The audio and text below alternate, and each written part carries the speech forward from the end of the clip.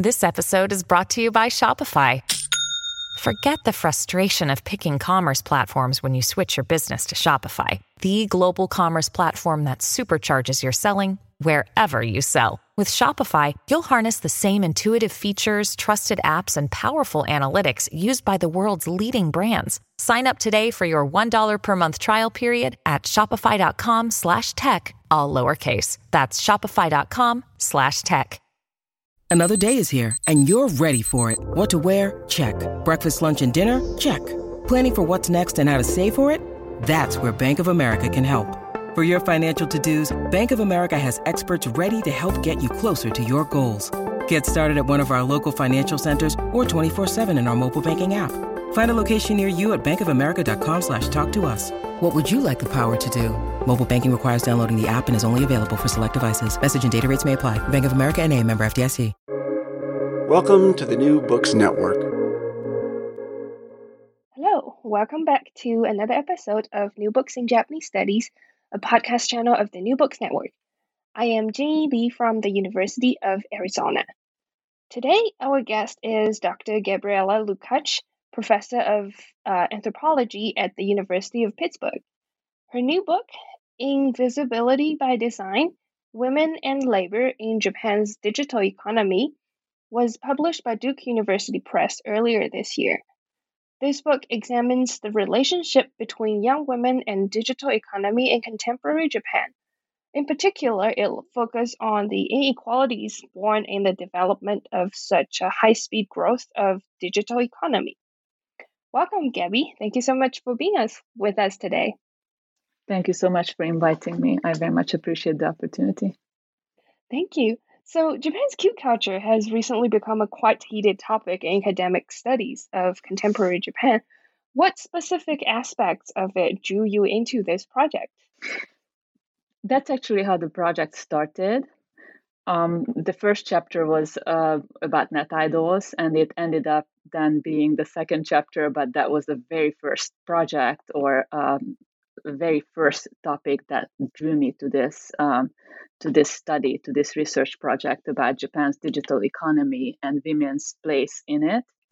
So originally, cute culture was a subculture that young women developed in the 80s, but by, let's say, the mid to late 90s, cute had grown into a lucrative global commodity.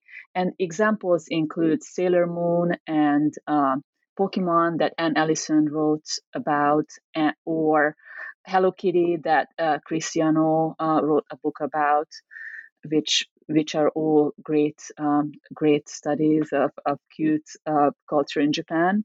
But it was, in addition to these studies, it was Sharon Kinsella's article about cute culture that came out in an edited volume in the 90s that kind of made me think about cute culture, that inspired me to a little bit look more into how young women harness cute culture to develop do-it-yourself careers in Japan's emerging digital economy. And in reading Sharon Kinsella's essays, what interested me was the emphasis on this contradiction that the production is cute.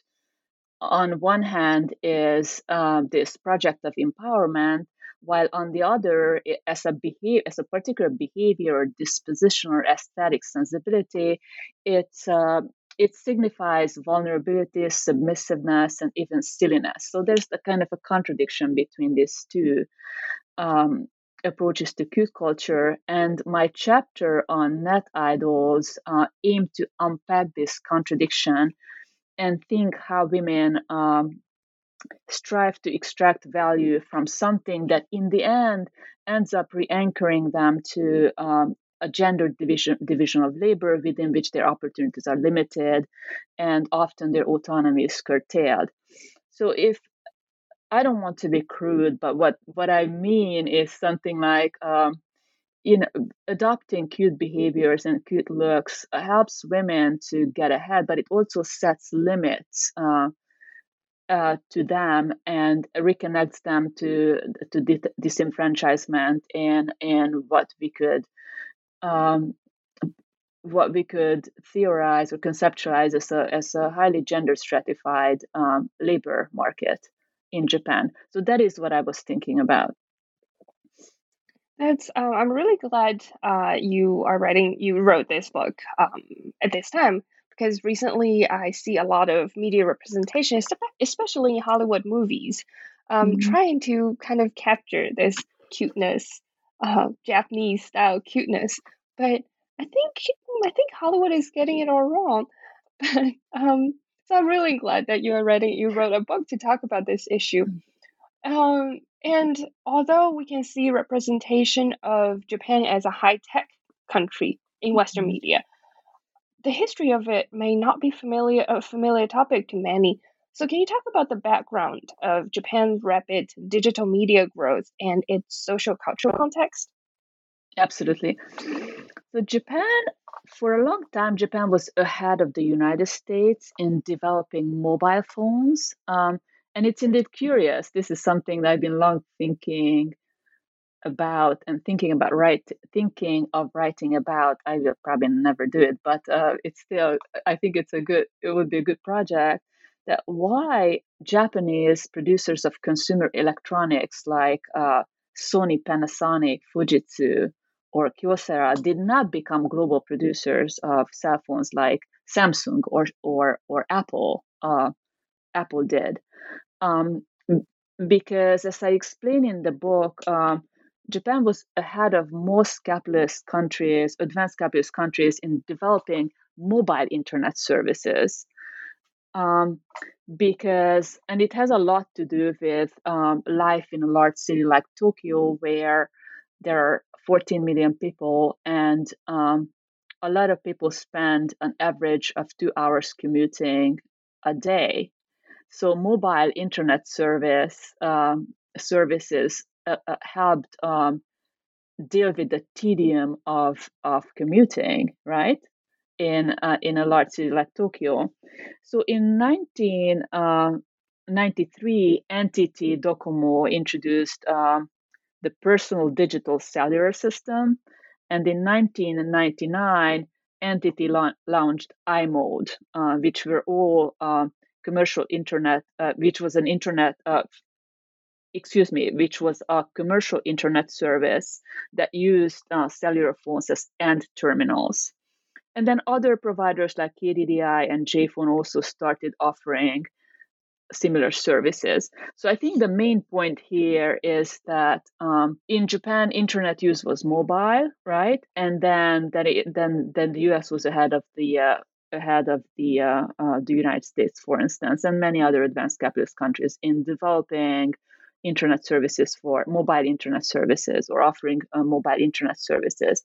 And perhaps another unique aspect of Japan's cell phone culture that is worth mentioning, because one of the chapters is about cell phone novels, is that in Japan, I'm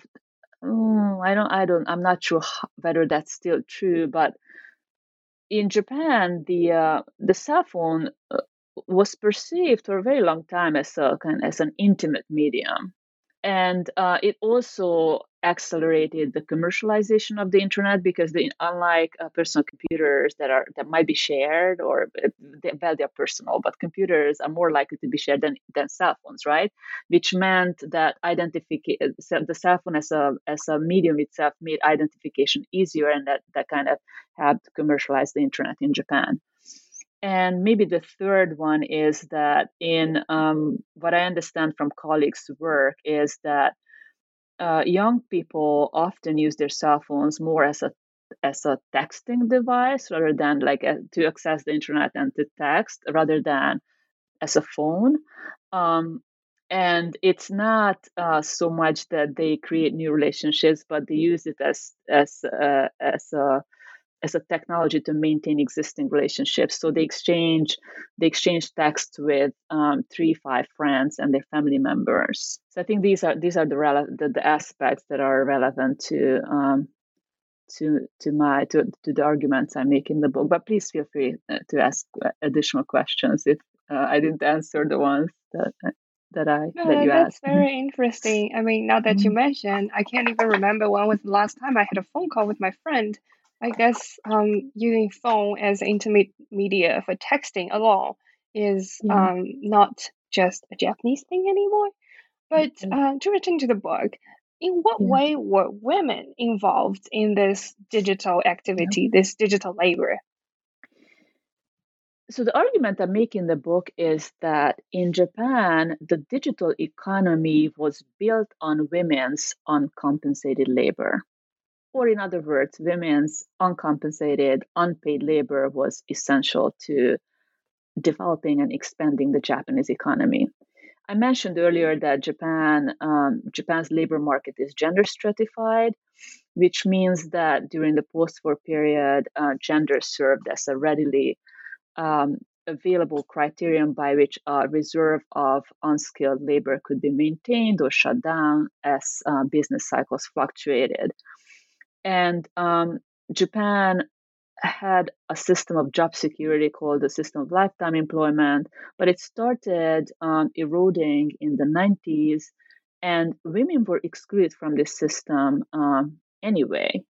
So, in this context, as the digital economy started emerging, um, a lot of women who did not find work that they perceived as meaningful in the traditional labor market turned to the digital economy to develop um, what I call DIY careers.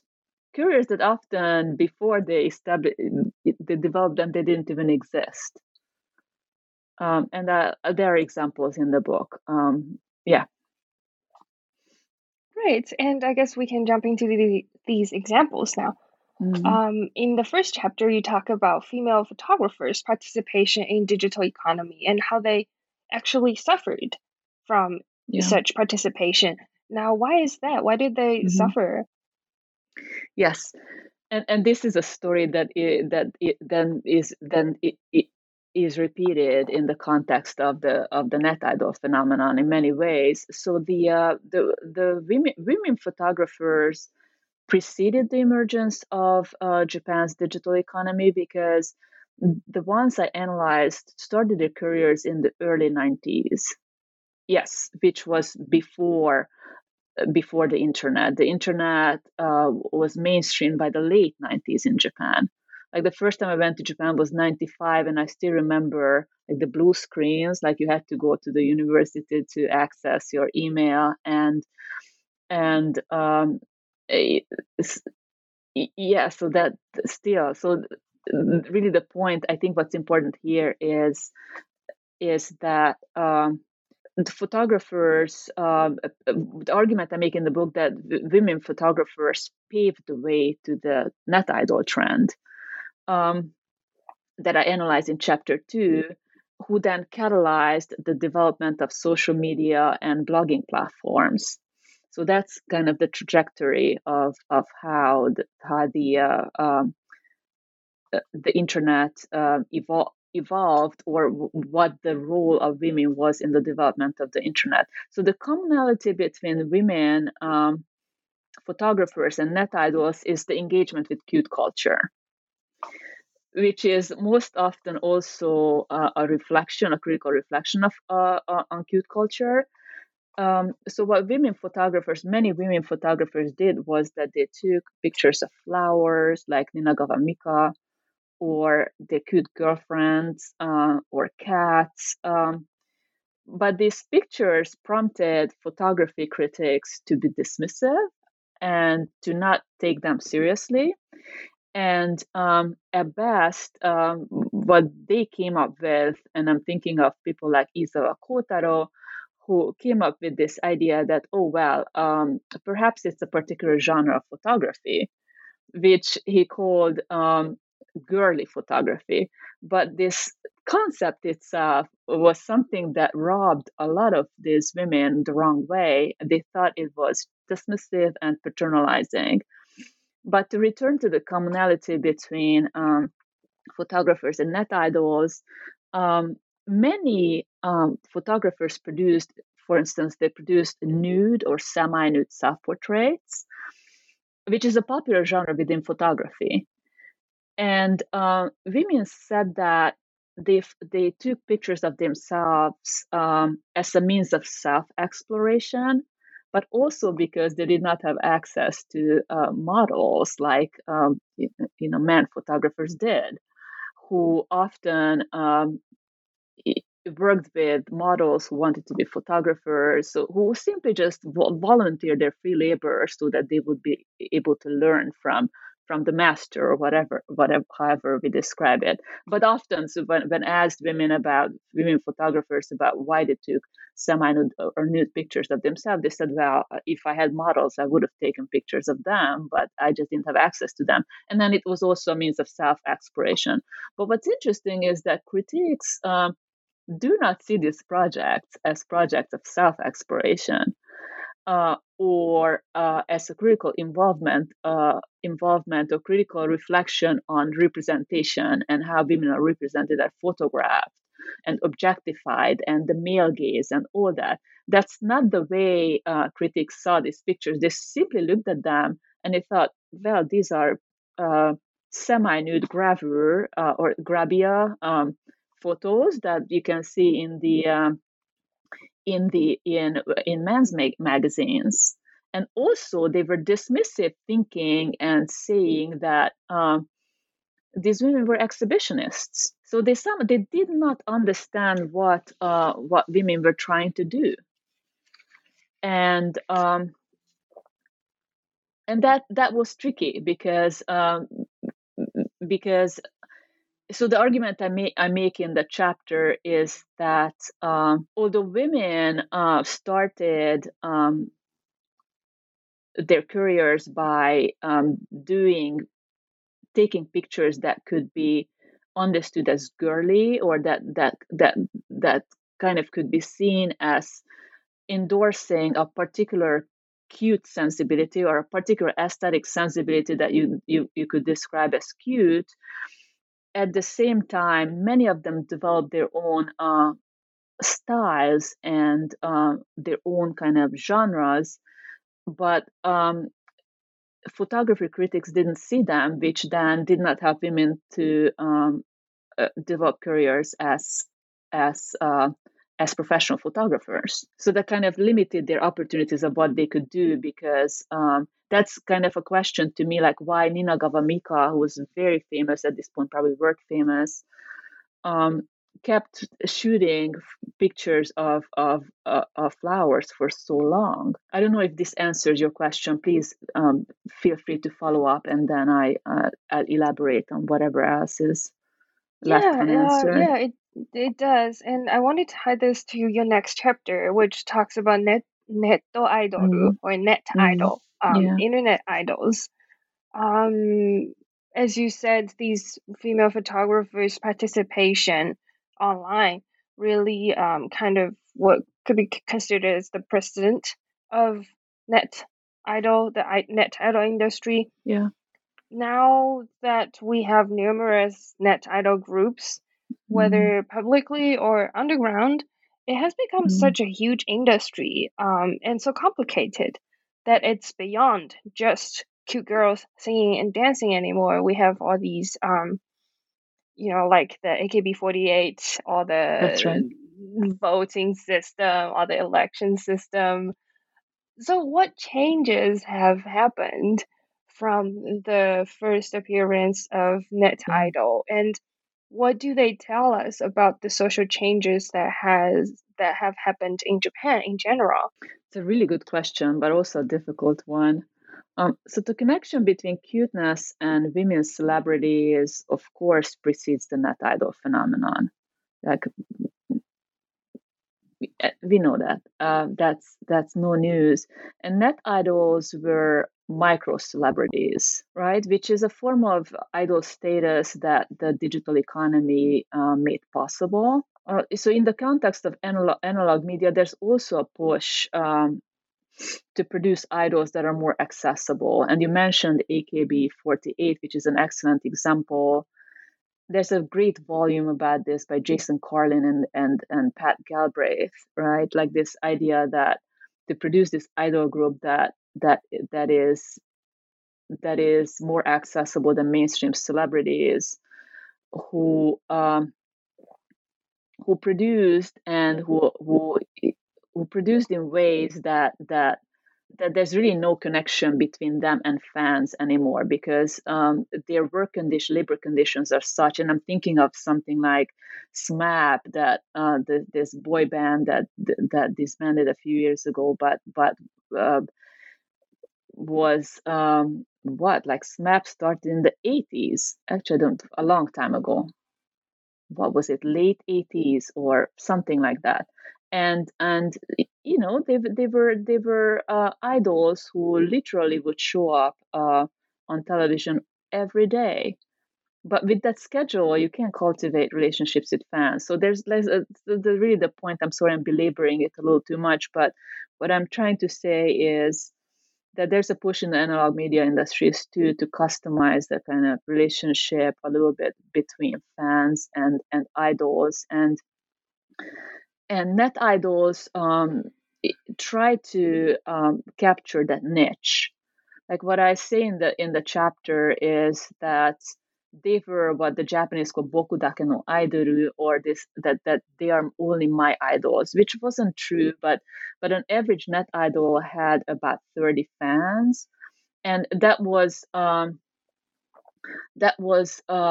manageable in terms of exchanging emails with them every day and remembering their birthdays, and it's like cultivating relationships with them. Um, so I'm thinking it was still an awful lot of work for net idols because most of them had full-time jobs. So they often complained that they would get home after after a full day's work, and then they had 30 emails to respond to. But in terms of, so I wonder if it's a social trend or more like an economic trend, which is a growing demand for customization in general, in the service industries and also in the media industries, which is a little bit more difficult in Japan, right? Because television is still domestically produced for domestic audiences, and it's still a mass medium. But exactly because of that, the digital economy was able to capture kind of a particular niche, that people who were more interested in getting some response than cultivating a relationship with someone who they could never reach or never actually talk to. And I'm thinking also about maid cafes and Galbraith's wonderful book about maid cafes, like this idea that why otaku go to maid cafes. So you were asking me about the trends, and I'm wondering if it's a social or an economic trend. Um, but the social aspect of it is definitely women's marginalization from employment that they see as meaningful and that they see as a source of personal growth. So these women were who were not optimistic about their job prospects, or they were frustrated with their jobs, learned some basic coding and created their own websites, and they learned to produce content. And they became photographers inspired by the girly photographers, or some of them became poets. I analyzed in the chapter a photographer and two net idols in more in depth. One of them became a poet, the other became a photographer and a phototherapist, and they paved the way. The net idols paved the way to the development of social media platforms and also blogging platforms. So originally they used what's called Nikki Saito or diary platforms, but some of them learned some basic coding to create their own websites. But the more and more of them started doing this, that kind of inspired entrepreneurs to develop platforms around the activities of these women, invite them there, and then develop practices of selling advertising online. So that was the banner advertising at that point. So is this what you argue about how digital economy grows to exploit human capital? That's right. So the human capital, yes, that's slightly, that's yes and no. Because so what I argue in relation to the net idols is that I use it as an example to show how women became conduits for developing platforms, because they were the ones who produced the content. And venture capitalists tended to be men. In Japan, the people who actually had the money were able to raise the capital to develop these platforms. But what women did was that they produced content, and by producing content, they attracted fans to their sites. And then the way venture capitalists entered the picture was that they were thinking, "Wow, I mean, these are particular markets that could be sold to manufacturers, advertisers, and and that way, from content production, you could produce profit while not actually employing workers." So, but the women, very few of them were actually able to develop careers from a net idol career. Like the one whose career analyzed the poet, she works for her family business, and the other one still makes money from working for an advertising company. So it's rather that women put in all the work, which was kind of aspirational hope labor, but they were not the ones who benefited from this, if this makes sense. Did the same thing And then happen to their? Yeah, go ahead. Did the same thing happen to their blogging websites as well? The issue about human capital is that the digital economy exploited women's labor through the idea. So the idea of human capital development were essential to exploiting women's labor, because human capital originally is an idea that investment in education would improve employability, right? But the neoliberal version of human capital development is a theory that emphasizes more the speculative nature of investment. This idea that whatever you do, whatever you invest labor and time into, might appreciate or might depreciate your human capital. And because of that, you have to make good choices about how you appreciate your human capital. So the underlying message here is that success or failure entirely depends on you, which is a very neoliberal idea, right? That the idea that unemployment is voluntary because there's always work, and if you don't want to work, that means you don't want to work.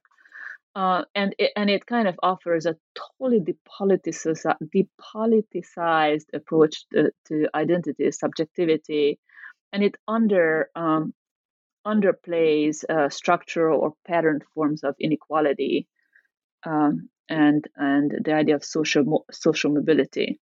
So, in the context of blogging, what blogging platforms promoted was this idea that everyone had a unique personality, and that uniqueness could be transformed into content, right? And because of that, it was that you could learn something, you could just read these self-help books and you develop your unique personality, and then you become a blogger and you transform that would become your content. So the proposition was that everyone had an equal chance to succeed in the digital economy, which I call uh, technological utopianism, or simply put, that everyone is a potential Mark Zuckerberg. But that's really not the case, because not everyone has the time and the resources to create that killer food blog or fashion, especially fashion blogs, right? Which you need an awful lot of money to create a successful fashion blog.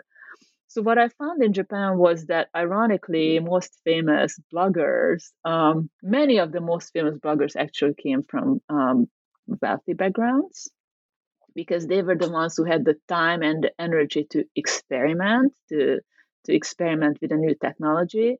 Many of the people who actually succeeded were first adopters of the technology. So so in that chapter, what I'm trying to do is that I'm trying to problematize this idea that everyone is a potential Mark Zuckerberg, because that's clearly not true. And at the same time emphasize that by selling that dream or selling that idea or promoting that idea, platform owners are able to extract surplus value from women who produce and it was who produce content hoping to become famous bloggers. And I'm saying women because in Japan, of course, there are a lot of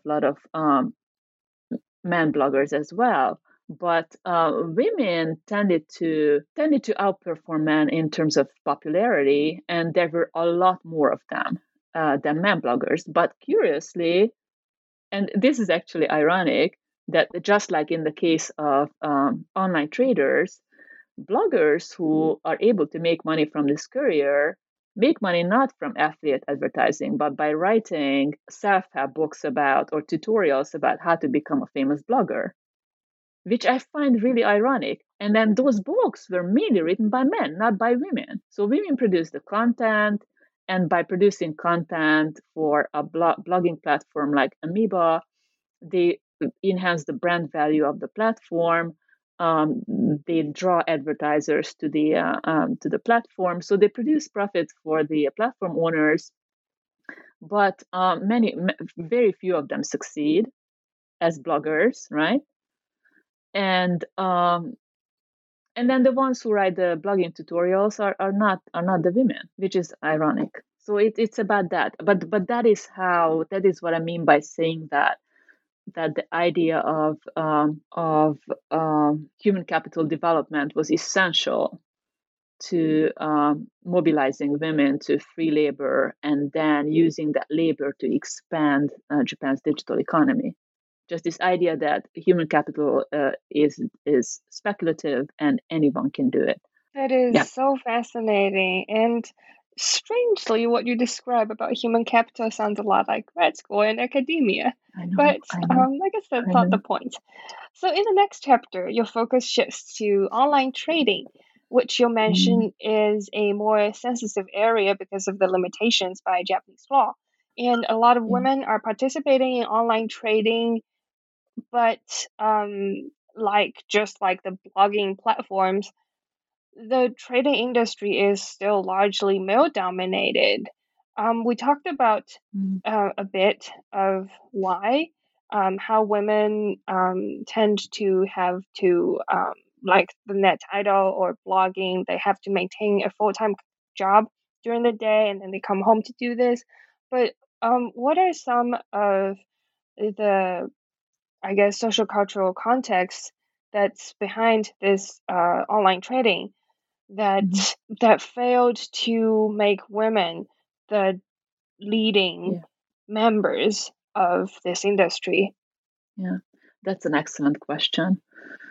And that is, it was an interesting chapter. It's interesting how these different chapters came together, because I think that came from a New York Times article that I read about trading, Japanese housewives trading, and this kind of Japan bashing tone that, oh, the housewives are now, Japanese housewives are having an impact on the global economy. And it's like, what is happening there? And then I started interviewing them, and what I learned was exactly what I learned in the context of the blogging trend, that the most famous women traders actually made money from, not from trading, but from writing books about how to become a successful trader, which I thought, what is happening here? But to answer your question, I wonder if there isn't a parallel between the word of chefs and the word of traders. That, professional chefs often are men, but the individuals, the family members who cook at home, are more like are rather the women. And in trading, in the context of trading, there's something similar. So I wonder if it has to do with the public-private divide, because in Japan, women were encouraged to, so as women were encouraged to use these online platforms. The idea was that now that these online platforms are available, you can use smaller amounts of money to start building a portfolio and start doing day trading or stock trading online. But my understanding is that most women could barely break even. So it's not that this was online trading was a way to make money. It was just some made a little money, most didn't. A lot of them squandered their savings. So it was deceptive.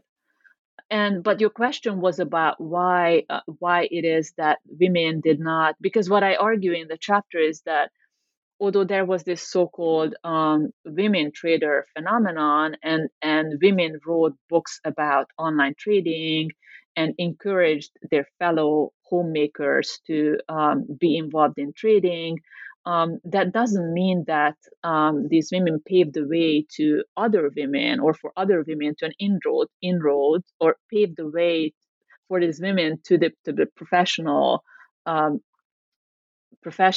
trading, or like so it's not that women had better chances to be professional brokers, because often the women who wrote the tutorials emphasized, and that's another ironic aspect of all this, that this is online trading is something anyone can do, and they kept saying how stupid they themselves were, and which wasn't true. I met some of them, and they were really bright people. But in order to sell the idea to other homemakers to buy the book, and to kind of draw them to online platforms, trading platforms, they had to kind of present themselves as the kind of the tadano shufu, or what I call them, like the housewife from the next house, which and then they kept saying how stupid they were, but that kind of also undermined them in some ways, if that makes sense. So there were all these kind of contradictions that women who wrote these books couldn't better mediate.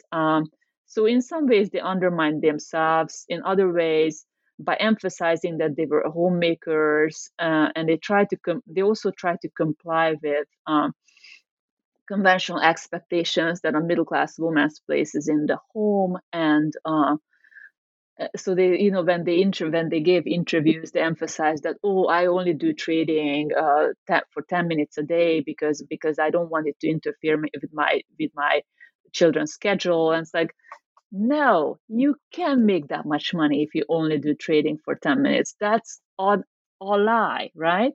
But so because and I mentioned this in the chapter too, that the kind of conservative pundits did attack these women, that they should be focusing on their children's education. They should not destroy the basis of a manufacturing of an economy that is based on hard work, and the idea of hard work, and everything that is the opposite of financial speculation, which of course I agree that's volatile and that's not necessarily good. But these women were attacked by conservative pundits, and because of that they defended themselves as no, they understood that they were housewives and they were stupid, because on and on and on, right? So I think that these were important factors why women who wrote tutorials about online trading were not able to kind of undermine the gender inflexibility in the financial sector, and did not open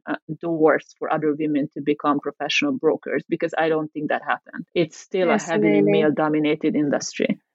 Yeah, and that's in a way sad to witness. Now, chapter 5 of your book looks into cell phone novelists, which might be a very unique phenomena in Japan.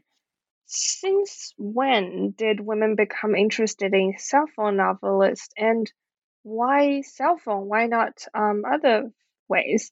And when there are more and more online platforms available for women to write and publish on, how has this phenomenon of cell phone novelists transformed? That's a very good question again. So my understanding is that cell phone novels actually appeared in other countries as well.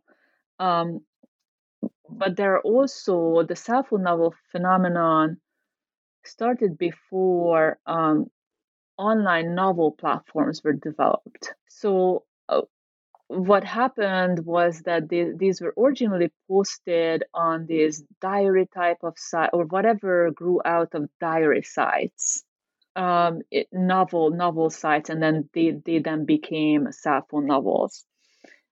So why cell phone novel first, or why cell phone? Why the medium? And I mentioned earlier, maybe before I get to that, there are not cell phone novel, but there are novel platforms, international, like Wattpad, for instance, that I've heard of, or web novel. But in Japan, although chronologically this doesn't work now that I think about it, because these were developed much more recently. So maybe let's go back to Japan, and let's start with this idea of why cell phone, what you asked. So what I mentioned earlier was that so the cell phone itself is kind of an intimate medium, and it has to do with commuting, like that many Japanese people spend a lot of time on commuting, and they kind of want to make that a little bit less boring and alienating. Um, so what's unique about the technology is, or maybe the genre, is this idea to use small flip phones to write novels, because they were not even the larger tablet-like cell phones. And they were written, the original cell phones were written on, and we are talking about the 2000s, mid 2000s. They were written on these flip phones, and there were arguments about whether they could be written on computers, or whether some cell phone novelists actually cheated and they wrote theirs on um, on computers. And the editors I talked to said that no, you cannot write them on computers, because the flow would be different. Like the technology itself determined the literary style. And this is not something, because you can only write short sentences. And some of them even said that by the time they finished writing a couple of chapters or a chapter, their fingers were bleeding. I don't know how that. I never tried to write. I literally read that, and this was not something that only I heard once. So, but what I'm saying is that there was a connection between the technology itself and the literary style, and it had to be short sentences. And one thing that I didn't do much work on in the chapter was this idea that what the cell phone novel did to the literary establishment itself. Give me a second, I lost my train of thought. So like, yeah, the connection between the cell phone technology and the language itself, that sometimes when I read a paper that is not well written, an undergraduate paper, and it's like, did you write it on your cell phone, right? So it's that's but it was intentional. It was intentional, because often what cell phone novelists did was that they bought themselves and they perpetuated this idea of technological utopianism, because they made this argument that the cell phone and the internet were technologies that enabled anyone to write a novel. So in many ways, they attacked the literary establishment itself, that it was no longer about uh, educational pedigrees and about apprenticeship and whatever, but you could do it. And often they were popular because they were awkward. They were not well written. They were full of grammatical infelicities, but that made them more accessible, because it kind of perpetuated the same idea of technological utopianism, that if this became famous, then I could write one too, right? If that makes sense. And then, some like Mahuno Airando or Magic Island, um, by the mid 2000s, it had like 1 million novels. So it's a lot of people tried. Um, Let me see. So scholars did suggest that the cell phone is seen as an intimate technology, and the young women used to customize their cell phones far beyond choosing, covers for them. Right? You remember those little hanging things from them? They use them. They use them to wake them up. Often, people who read cell phone novels argue that it makes a difference how you read, that you can't just read them anywhere. So it's kind of a ritual, and you can't just read them on the train, for instance. Um, and I'm sorry, I need to ask you to help me with the question. That the question was about the relationship between a literary form and the technology, or why this technology. Yeah, and how has this phenomenon of cell phone novels transformed when Yeah, we have more and more platforms yeah. to write and publish on? Yeah. Okay. Thank you so much for the clarification. We do, but that's not a cell phone anymore.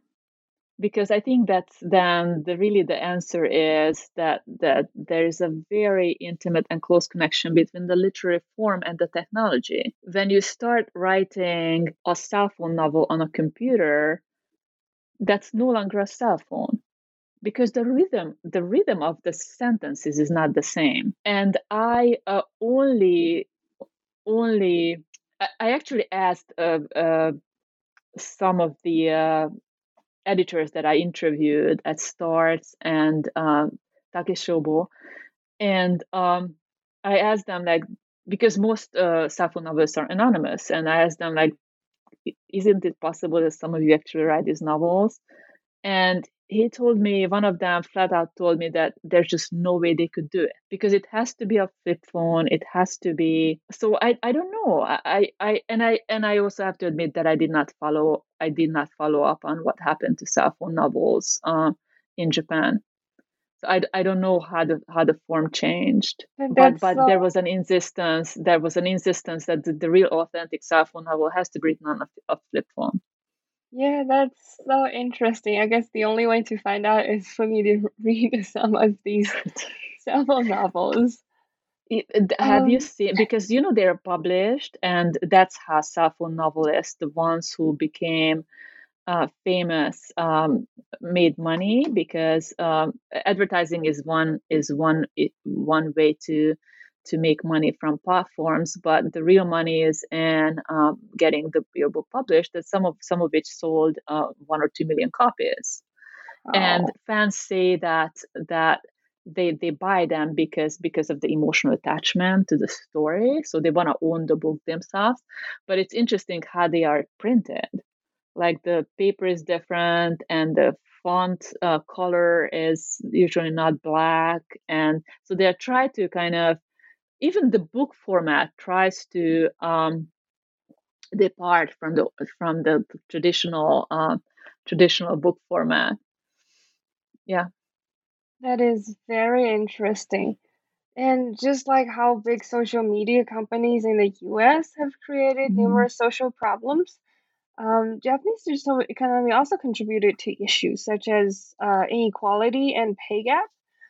Can you elaborate on this point a bit more? What are some of the problems, and what are some potential solutions to these problems? And by pay gap, you mean, what exactly do you mean? Oh, so in your book, you mentioned how women, there are Oh, yeah. people in for net idols, for bloggers for cell phone novelists. There are women who are contributing to these contents, but Yeah. some don't get as Yeah, successful yeah, yeah. as their fellow women writers, and sometimes all these achievements are just taken by men. And That's right. That's right. women, so financially, they're not really gaining according to the amount of time that they put in. Yeah. This is a great question. I'm not sure how to answer it, because this is one of those questions that you would need to look at. It's ongoing, right? Like, because to me, the question is, and it's a very good question in the also in the sense that I'm wondering.